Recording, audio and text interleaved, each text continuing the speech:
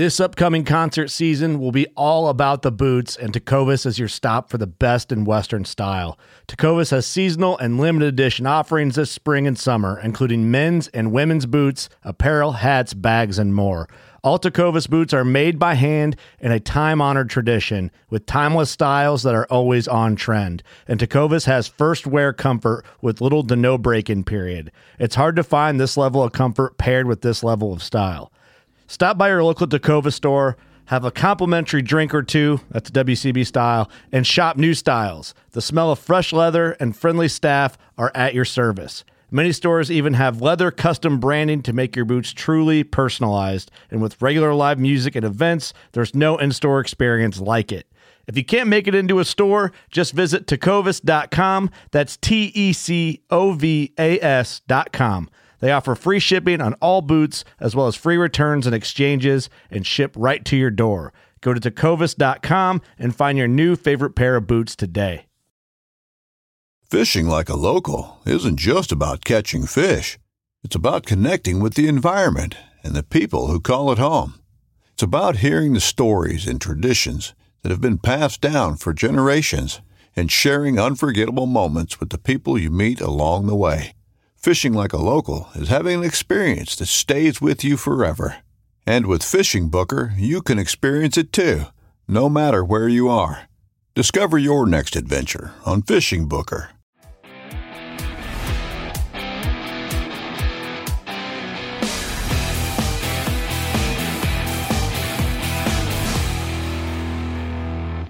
Hey, everybody. Welcome to How To Tuesday this week on the Tom Rowland Podcast. That is brought to you by Black Rifle Coffee.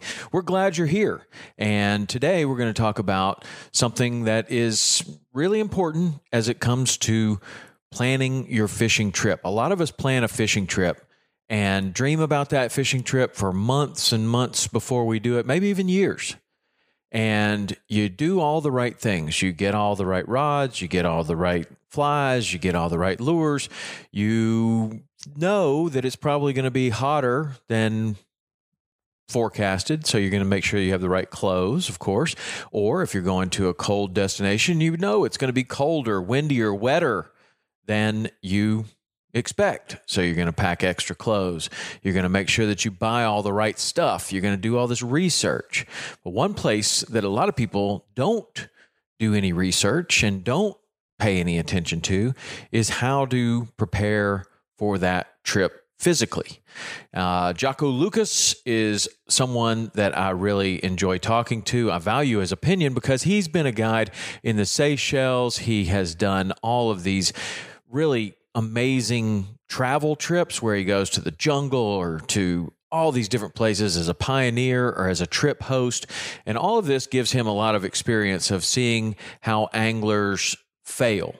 Maybe fail in the health department. Maybe they get sick. Maybe they aren't really prepared for the trip. Maybe it's clothes, maybe it's whatever. But I like to talk to him about these things because I, like you, plan fishing trips. And when I plan a fishing trip, I think about it all the time. I just want to go. I want to go to the ends of the earth and search for all these different fish that I've never caught before.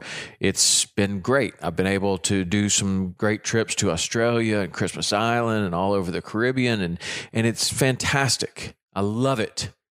Not just in hot places, but up to Canada and Alaska too.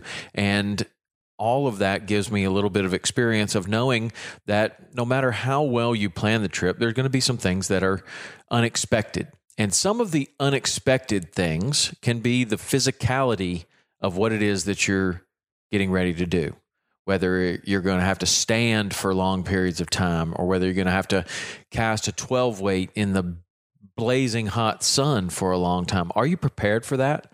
Could you prepare yourself better as you're doing all this research on the clothes that you're going to take and the flies that you're going to have and where you're going to fish and what you're going to do?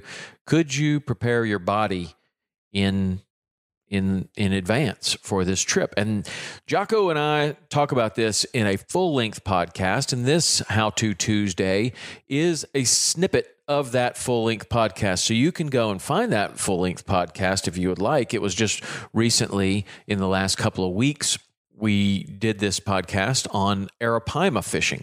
And I know that fishing in the jungle can be tough with heat, water conditions, bugs, all kinds of things. But throwing a 12 weight for 5 hours at a time can also be tough. And that's what Jocko and I start talking about here, and it leads us into a good conversation on just preparedness for any trip, whether it's in the hot, it's in the cold.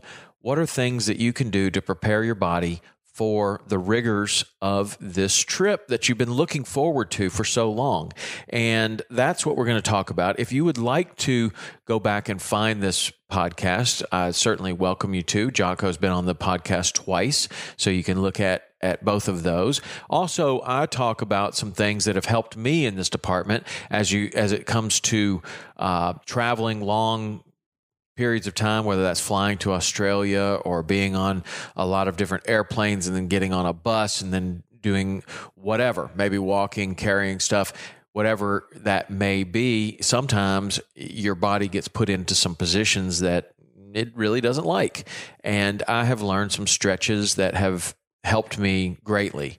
We've had someone on the podcast that has helped me with these stretches more than anyone else, and that is Joe Hippensteel. And you can also go back and find the Joe Hippensteel podcast, where we go in depth into each of these different stretches, also in depth into why and how it helps you and why you should know these things.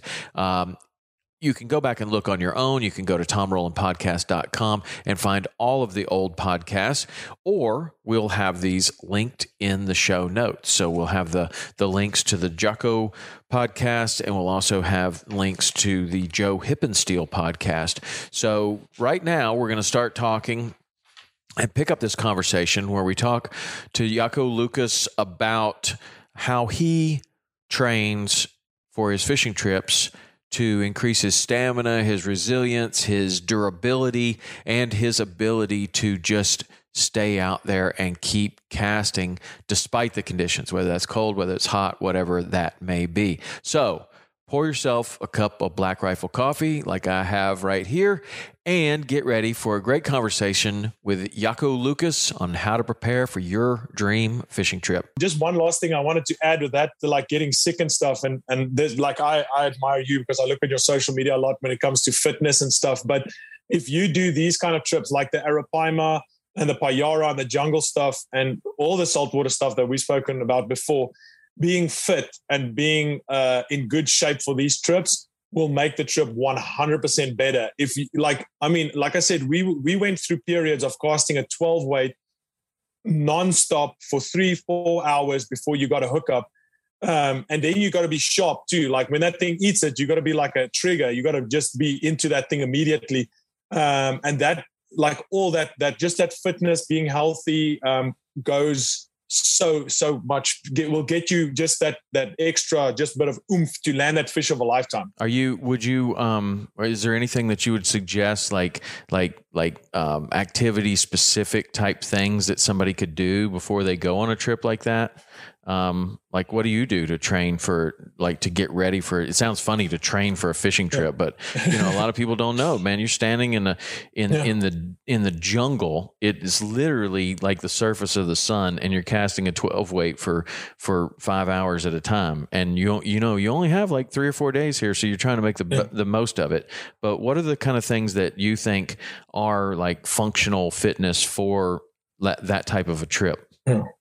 So I'm personally trying to cut some weight a little bit again, but I think if you can get your stamina up and do quite a bit of cardio, whether it may be, I've tried CrossFit a lot before, and that's heck of a hard, but that definitely helps with with everything when it comes to especially stamina and having that resilience and just keep going through the whole of a day. And I think the first thing people can do is, if they're not, maybe I'm a big guy, so just losing a little bit of weight already just helps carrying less weight when you're walking to a place or all that stuff. I personally, just as much as I absolutely despise running or doing like even if it's on a treadmill or doing stairs, or then I'm getting back into some some training now with my wife at the gym, just literally doing all sorts of body movements, having getting the body in shape, but also stretching and all that stuff to make myself just feel comfortable. Like I just reach a specific point where I'm picking up weight, where I'm like, man, I'm uncomfortable now. This trip's going to be terrible because I don't feel good. And then I just kind of kick down some weight and stuff and just get a little bit of fit and get that cardio kicking in. And that just makes the whole trip easier. Yeah, that's a really good point. The stretching for me is like huge. It's so important. But what I think of, it's important to like be flexible and be mobile and to increase your flexibility. But it's also important to know, like, when your lower back is hurting, this particular stretch helps. When you feel super tight in your hamstrings, this is what you should do. When your neck is bothering you, this is what you should do. Because when you're sitting on an airplane for all of that time, you're traveling like to these places like we're talking about. You said you went from Austin to Atlanta to down here to up there. Then you get on a bus and you are traveling for a day and a half to 2 days. You need to have like a go-to little 15 to 20 minute little routine that you can do, that you do these particular stretches, and it undoes all of that sitting and all of that poor position. Like when you're sitting on a bus bouncing around for 3 hours when you're crossing across Costa Rica, or you're growing into some jungle, you can undo that if you know what to do. And it's not like you can just take a card down there and be like, okay, I just touch my toes and I do this. It's like that needs to be this habit that you're in for months before you get there, so that when you get in these situations, or you sleep in a terrible bed, or something happens, you have this go-to 5 or 6 different stretches that you can do, and you'll feel normal again. Where somebody else, the whole time they're like, man, my neck is killing me from that bed, but they don't know what to do to undo that. And it's really, there are stretches that you can do, and there's ways that you can get yourself back to normal. And if you are supple and flexible to begin with, when you sleep on that bad bed and then you stretch the next day, even if it's for 10 or 15 minutes, it's not as bad as when you sleep on that bad bed, you don't know what to do, then you sleep on it again, and you do that for 4 or 5 nights, and now you travel home, and man, you're just not right for 2 weeks afterwards. You need to go to the chiropractor, and that's what a lot of people do, is they go to the chiropractor, which is a fine thing to do. Chiropractors work perfectly. Or they go to yoga class and they're just kind of going through the movements, but they're not paying attention enough to where they can do it themselves and know, like, this is a stretch for this. This is the stretch for this. When my back hurts, I do this. When my neck hurts, I do this. And you can really get into, it's like a tackle box of things that you can do to undo the bad stuff. I think a lot of people, again, I use your example because you're a savage when it comes to the exercise stuff. But when I think the fitter you become and more, I think fit people that are really good at exercise and stuff become more in tune with their body. Like they know, okay, this is not working for me, or this is, like you said, exactly, step by step. You understand your body more, because if you're overweight and you don't feel good, you're never going to feel good. Like everything is going to be aching and paining and stuff. But if you're in tune and you fit and you go like, okay, this is sore, then you can try and adapt to that. But that's why I think it's so critical. I don't think you can mention that enough from every aspect of life, because then you'll just be in general in a good place.